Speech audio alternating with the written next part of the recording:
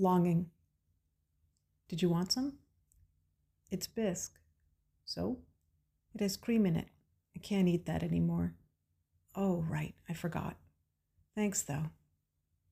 He ducked his head in acknowledgement, the gesture resembling a stance of mourning, and she did feel the loss, no cream and all.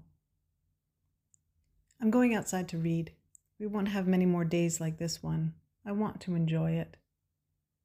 Holding up a paperback, she said, I only have a couple of chapters left. Wait, he said, as her fingers touched the door handle. Still want to go to Vermont next weekend? I can look for a place to stay.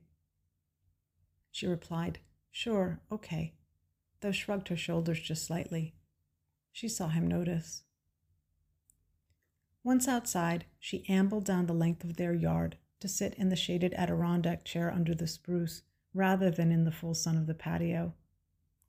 The chair faced the garden she'd dug by hand and the stone wall in front of it that she'd cobbled together the year they moved in, from rocks already on their property. One section of the wall seemed to be collapsing. Turning the pages of the novel she'd brought out, she found her bookmark, a school art project of her son's, the last he'd written, I love you, Mom, on. The words, love's a gift that's surely handmade, from a song by Guy Clark, drifted through her mind, and she held this gift, watching the grasses toss their palomino heads in the late summer breeze.